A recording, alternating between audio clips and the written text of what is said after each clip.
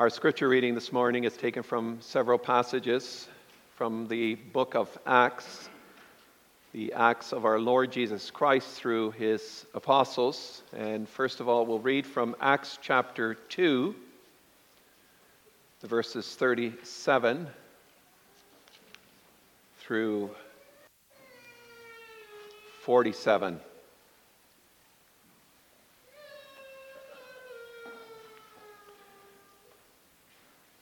So Acts chapter 2, and this is after Peter has spoken on the day of Pentecost. And there we read the word of our God as follows, in verse 37. Now when they heard this, they were cut to the heart and said to Peter and the rest of the apostles, Men and brethren, what shall we do? Then Peter said to them, Repent, and let every one of you be baptized in the name of Jesus Christ for the remission of sins, and you shall receive the gift of the Holy Spirit. For the promise is to you and to your children, and to all who are afar off, as many as the Lord our God will call. And with many other words he testified and exhorted them, saying, Be saved from this perverse generation. Then those who gladly received his word were baptized, and that day about 3,000 souls were added to them. And they continued steadfastly in the apostles' doctrine and fellowship, in the breaking of bread and in prayers. Then fear came upon every soul, and many wonders and signs were done through the apostles. Now all who believed were together and had all things in common, and sold their possessions and goods and divided them among all as anyone had need.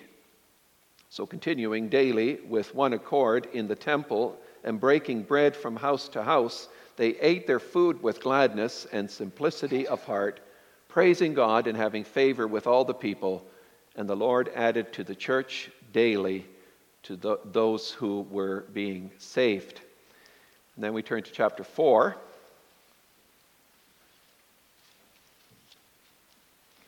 And we read verse 32 to the end of the chapter. Now the multitude of those who believed were of one heart and one soul. Neither did anyone say that any of the things he possessed was his own, but they had all things in common. And with great power the apostles gave witness to the resurrection of the Lord Jesus, and great grace was upon them all.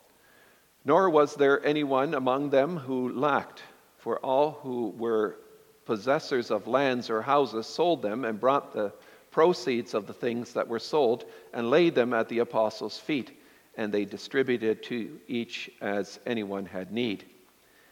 And Joseph, who was also named Barnabas by the apostles, which is translated son of encouragement, a Levite of the country of Cyprus, having land, sold it and brought the money and laid it at the apostles' feet.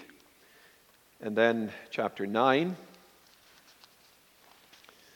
verse 36 through 43. At Joppa there was a certain disciple named Tabitha, which is translated Dorcas. This woman was full of good works and charitable deeds which she did. But it happened in those days that she became sick and died. When they had washed her, they laid her in an upper room. And since Lydda was near Joppa, and the disciples had heard that Peter was there, they sent 2 men to him, imploring him not to delay in coming to them. Then Peter arose and went with them. When he had come, they brought him to the upper room. And all the widows stood by him, weeping, showing the tunics and garments which Dorcas had made while she was with them. But Peter put them all out and knelt down and prayed. And turning to the body, he said, Tabitha, arise. And she opened her eyes. And when she saw Peter, she sat up. And then he gave her his hand and lifted her up. And when he had called the saints and widows, he presented her alive. And it became known through all Joppa, and many believed on the Lord. So it was that he stayed many days in Joppa with Simon a tanner. And then we turn to our text, which is Acts chapter 6, verses 1 through 7.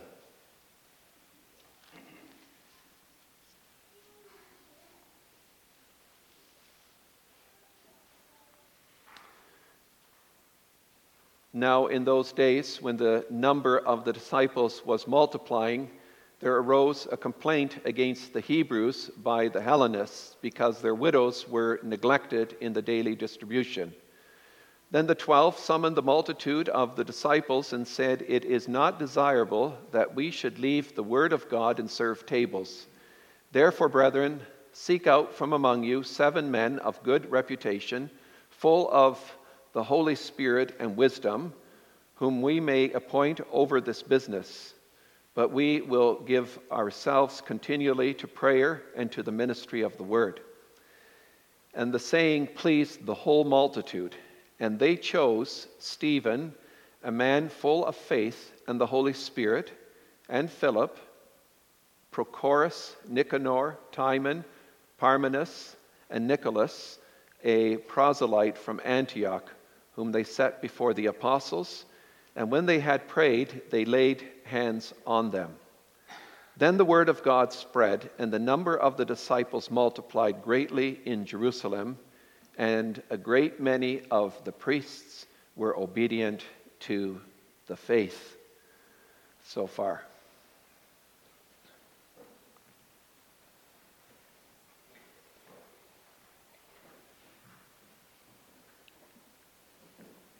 After the sermon, we will sing Psalm 34, the stanzas 4 and 7.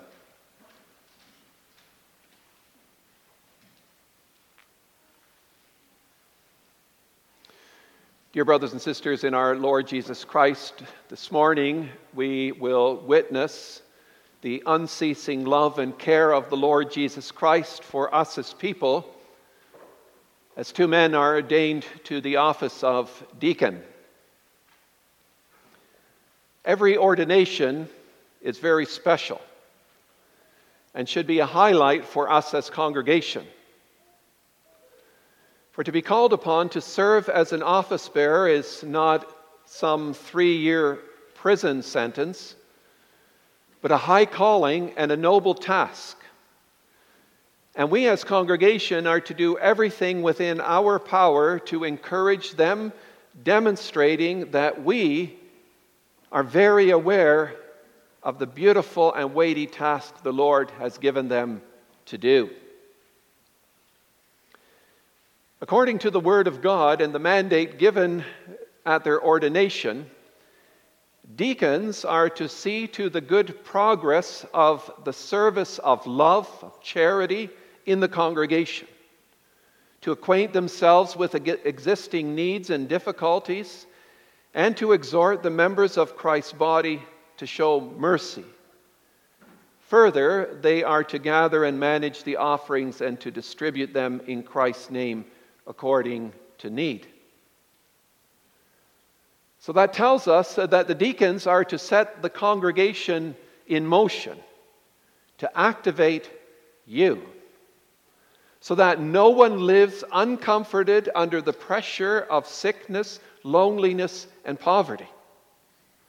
They are to set you in motion, and that shouldn't have to be done with a whole lot of poking and prodding. And did you notice from the words of the deacon's mandate that the collecting and dispersal of offerings is not their primary task? The deacon's first task is to promote with word and deed the unity and the communion in the Holy Spirit that the congregation enjoys at the table of the Lord, at the Lord's Supper. And incidentally, did you know as well that the ministers and deacons have the same title in the Bible? Where do you find that, you might ask? In Acts 6, verse 1 through 7. For the Greek word from which deacon is derived is the word diakonia. And it shows up in verse 1, 2, and 4 and means ministry. So listen again to the verses 1 through 4 with that Greek word inserted. Now, in those days, when the number of the disciples was multiplying, there rose a complaint against the Hebrews by the Hellenists because their widows were neglected in the daily diaconia, daily ministry. Then the 12 summoned the multitude of the disciples and said, "It is not desirable that we should leave the word of God and diaconing, minister at tables. Therefore, brethren, seek out from among you 7 men of good reputation, full of the Holy Spirit and wisdom, whom we may appoint over this business, but we will give ourselves continually to prayer and to the diaconia, ministry of the word." So the ministers are ministers, deacons of the word. And deacons are ministers, deacons of mercy.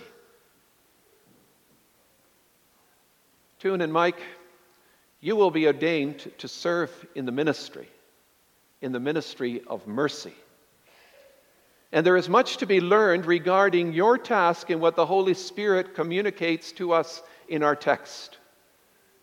The ministry of mercy is fueled by the energy and direction of the Spirit of Christ. And Acts 6, verse 1 through 7 tells us how the office of deacon came about and what Christ intends deacons and all of us to do. And so our theme is as follows: in his care for his flock, the exalted Christ institutes the office of deacon. And we'll look at 3 things: the necessity for this office, second, the election to this office, and third, the functioning of this office.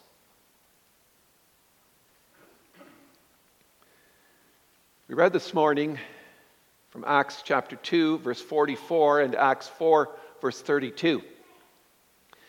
And both these passages relate to us how the communion of saints blossomed and flourished in the early Christian church at Jerusalem after the day of Pentecost. Driven by the power of the Holy Spirit, filled with enthusiasm for the Lord, each member sought the good of the other and was willing to do something for a brother or sister in the Lord. They used their gifts and talents for the benefit of fellow members. And as a result, there was joy and there was happiness within the congregation. And this manifested itself very clearly when a number of members experienced financial hardships. A large sum of money was to be collected to help people get through tougher times. And the money was there, because the church was united in heart and aim. People did not hesitate to sell their possessions and goods and to distribute the proceeds to all as any had need. So shortly after Pentecost, the whole congregation acted like deacons. They ministered to each other's needs, making sure that no one was overlooked.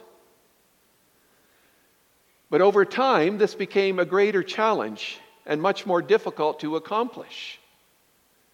You already notice a shift when you pay close attention to the description of what was going on in Jerusalem church as described in chapter 2 and chapter 4.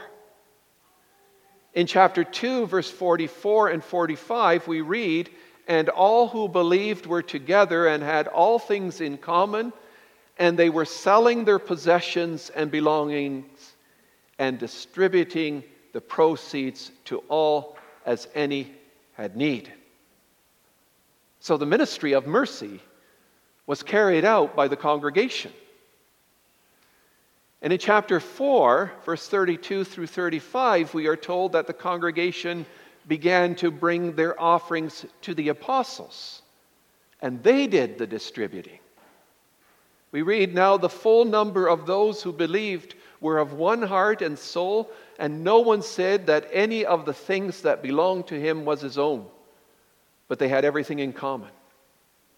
And with great power, the apostles were giving their testimony to the resurrection of the Lord Jesus, and great grace was upon them all.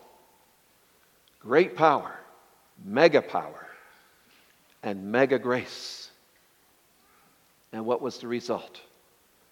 There was not a needy person among them, for as many as were owners of lands or houses sold them and brought the proceeds of what was sold and laid it at the apostles' feet. And it was distributed to each as any had need. Now, over a period of time, it became apparent that this development had several drawbacks and created a need. Certain widows were being overlooked and were not receiving proper care. As we read in verse 1 of our text, now in those days when the number of the disciples was multiplying, there arose a complaint against the Hebrews by the Hellenists. So just as life appeared to be going well in the congregation and numbers were increasing, a complaint arose. Complaint. That sounds pretty polite. But it was the same kind of grumbling and mumbling and murmuring that was so characteristic of Israel's trek from Egypt to the Promised Land. Now, these widows' need was more than a matter of finances. They were being overlooked in the daily distribution, in the daily diaconia. The expression daily ministry covers all the work done to promote the communion of saints. And this is where the complaint of the Hellenists comes in. The Hellenist widows were not experiencing the communion of saints in their daily life. They were not being integrated into the congregation. They had gifts and talents which were not being used within the ministry of the church. Their talents were overlooked. That's the issue. Widows who are women of faith are known in Scripture for their great service to the congregation as a whole. Take, for example, what we read in Acts 9. In the town of Joppa, there was a widow named Tabitha who was full of good works and acts of charity. She was a leading figure among the widows in the church at Joppa and was sadly missed when she died. And when Peter came to town, all the widows stood beside him weeping, showing tunics and other garments that she had made.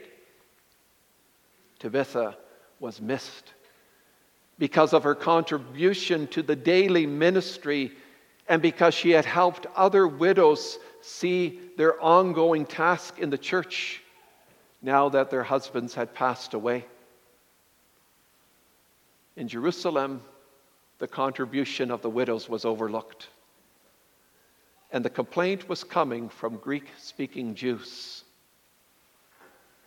The church in Jerusalem at the time consisted of Jews, but there were two groups of Jews within the communion of the church: Hebraic and Hellenist Jews. The Hebraic Jews spoke Aramaic and Hebrew.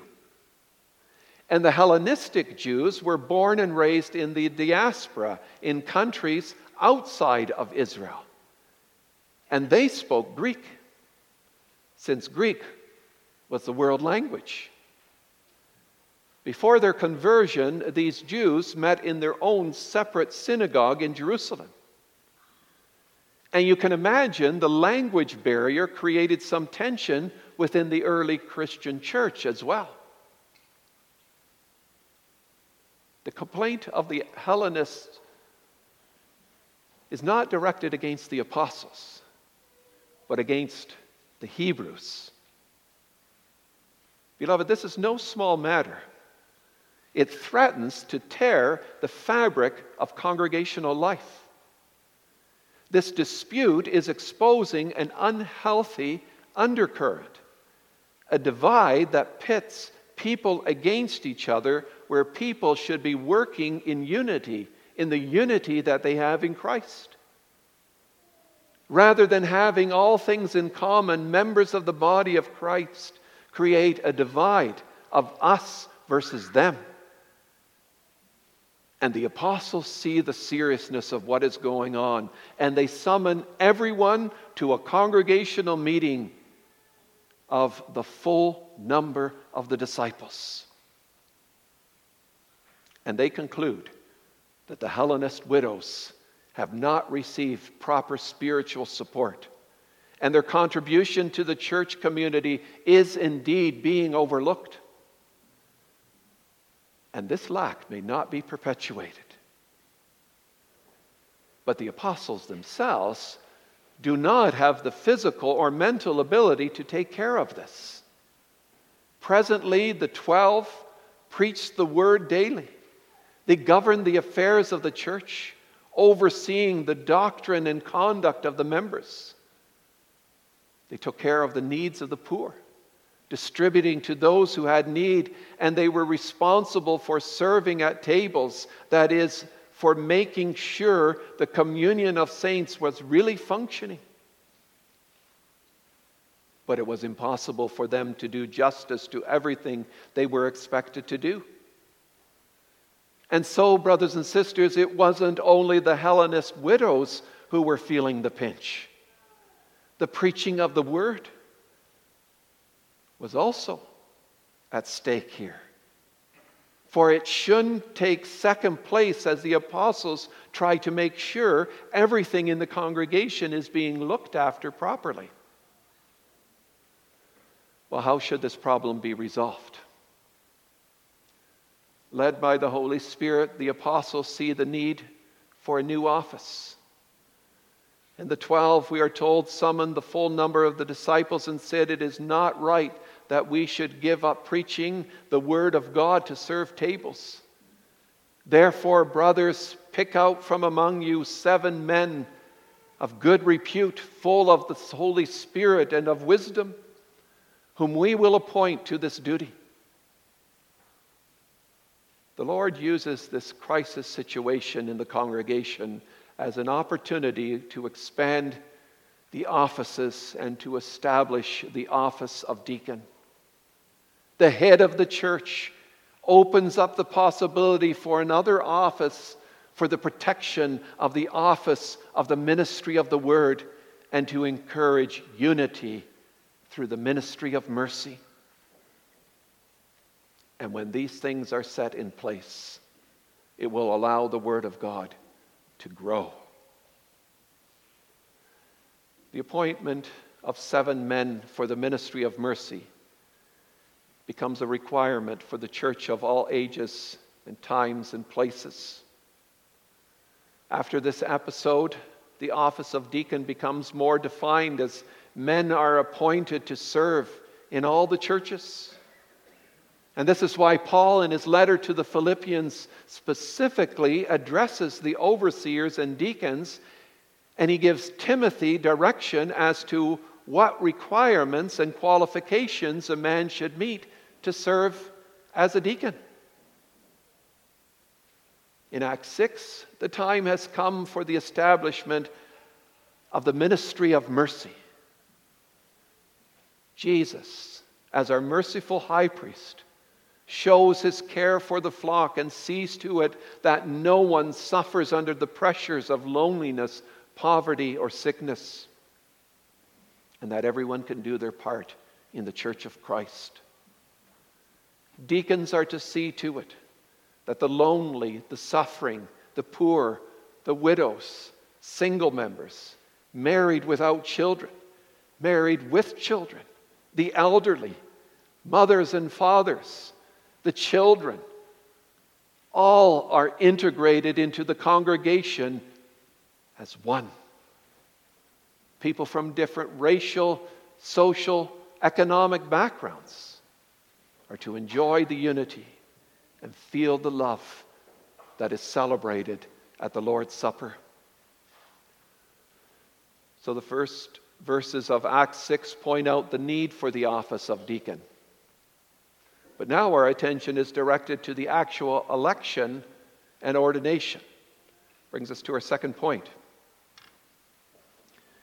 The apostles advised the brothers to choose from among them 7 men of good repute, full of the Spirit and of wisdom. And what they said pleased the whole group. The congregation chooses 7 men and present them to the apostles, who prayed for them and laid their hands upon them. Now, there are several matters to which we should give careful consideration. First of all, the election of the office bearers involves the whole congregation. The 12 summoned the body of disciples to be present. Verse 2. And what the apostles proposed pleased the whole group, and they chose the 7 men. An election of an office bearer is a matter involving the entire congregation. So the selection and ordination of the office bearers should be on the hearts and the minds of the whole congregation, because of what the exalted Lord Jesus is doing through the office of those who are chosen. And did you notice that the men who are chosen are of good repute, full of wisdom in the Holy Spirit? It takes some involvement in congregational life for men to be known as such, and for the congregation to know our leaders as men who are of good repute, full of wisdom, and the Holy Spirit. So the first reason they are chosen is not because they are nice, easy to get along with, or because they're not on the school board or some other committee, or as a way of getting them involved. No, our selection must be done with due consideration, thought, and prayers. These men should be known as of good repute, wisdom, and full of the Holy Spirit. And how will you know this? Well, the men that are chosen are to be men who live and breathe the Word of God. This is where they will turn. This is where they will direct those in their charge. They don't have all the answers on their own, but they turn to the Word of God with prayer and seek the wisdom of the Lord. Well, after the congregation has chosen the 7, they are appointed and ordained by the apostles. They receive this authority from the risen Christ, who has appointed them to their office. The laying on of hands was used in the new dispensation to confer a blessing, to commission a person to a new responsibility, and to impart spiritual gifts. And all these elements are present at the ordination of the 7. The apostles laid their hands on the heads of the 7 deacons as a gesture symbolizing that the Lord will bless them and that He will equip them with what they need to fulfill the duties of their office. Quite often the men who are chosen to one of the offices wonder whether they are really suitable to do the work. You may have thought the same, Toon and Mike. Well, the laying on of hands shows that the Lord, who commissions them with tremendous responsibility, will also equip them to do the work required. And so it is too bad that the laying on of hands is a practice that in our circles is restricted to the ordination of ministers. But that's not the only time such assurance of the Spirit's presence is needed, is it? Moving on in our text, we notice that all 7 men have Greek names. The whole congregation very wisely selects men from those who raise the complaint on their behalf. But these men will not restrict their work to the Greek-speaking segment of the church. They will care that the body of Christ, or they will take care that the body of Christ functions, whether their native language is Greek, Hebrew, or Aramaic. Of the 7, 2 are mentioned again in the book of Acts: Stephen and Philip. Stephen becomes a martyr, and Philip goes off to Samaria to preach as an evangelist. And what we are told about these men portrays how richly they are endowed with the Holy Spirit. They are busy with God's word and well versed in the scriptures and are able to proclaim to others the glorious gospel of salvation in Jesus Christ. And the last name mentioned in the group of 7 is Nicholas from Antioch. He was of pagan background. He first joined the Jews as a proselyte and then became a Christian. So he is the first office bearer whose upbringing and background was not Jewish but Gentile. Well, do these men accomplish what they were ordained to do? Yes. In our last point, we shall see how this office functioned. For when the office of deacon is instituted, the church begins to grow in grace and love. We read about this in verse 7, where it says, "And the word of God continued to increase, and the number of the disciples multiplied greatly in Jerusalem, and a great many of the priests became obedient to the faith." Obviously, the task of the deacons was functioning well, because the church's action resulted in a fresh outpouring of the Holy Spirit's presence. The apostles could give time to concentrate on the preaching of the gospel and prayer. Internal difficulties and needs were being taken care of by the deacons. And did you notice that verse 7 does not say that the church continued to grow, but the word of God continued to increase? For true growth is measured by our commitment to the Word of God. And when those who are called to preach can do their work, the Word of God will continue to do its work. In more than one way, the proper functioning of the office of deacon allows for growth. Yes, if the deacons do their work as prescribed by Christ, the congregation will grow in love to each other and will grow in grace and increase in numbers as opportunity is given for the preaching of the word. People who come to church will see the love of Christ in action. No one is left out or moved to the sidelines, and no room is given for an us versus them divide. Everyone contributes and is integrated into the whole of congregational life, and the work of the Lord Jesus can go on. The resolution of the conflict in the church resulted in a breakthrough in evangelistic power.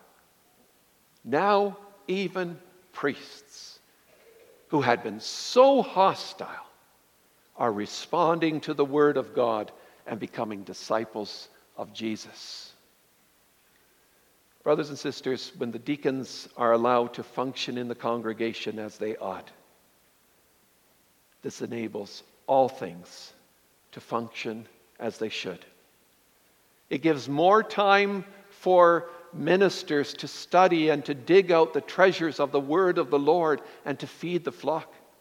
It permits the elders to comfort, instruct, and admonish members with the word of God. And in the end, the whole congregation will reap the rewards and be blessed. And in this work, the deacons need your cooperation so that they can do their work effectively.